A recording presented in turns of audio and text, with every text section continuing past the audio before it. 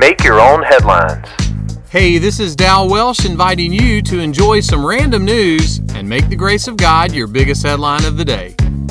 Today's podcast is sponsored by the Rodolfo Fence Company and the letter S. So, do you like a good peach?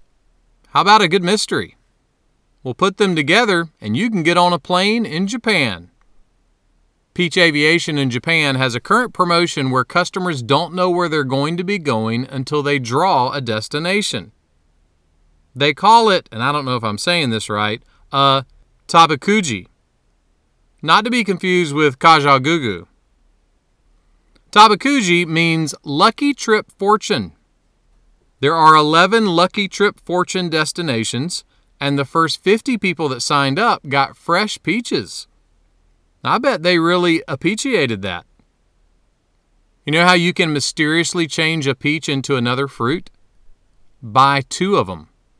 That way you'll have a pair. The psalmist was having an extremely difficult season of life. He wrote a song and said this, "I am severely afflicted. Give me life, O Lord, according to your word." What's a great thing to do when we feel severely afflicted? We can pray and ask God to give us some life, to revive our spirit through His Word.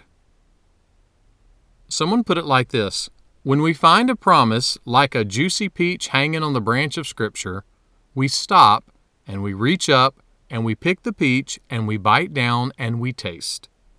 And if we find our taste buds are dead, we plead for God to give us life. You know, a lucky fortune trip may give you a great weekend, but the one who created and owns the skies yearns to give you life through His Word. And He longs to give you a lasting future destination that your soul will appreciate forever and ever. Make that one of your headlines today. Make Your Own Headlines is a little smidge of encouragement from Holland Avenue Baptist Church. Tune in Monday to Friday wherever you listen to podcasts. You can find my Sunday messages by searching Holland Avenue on YouTube or Apple Podcasts.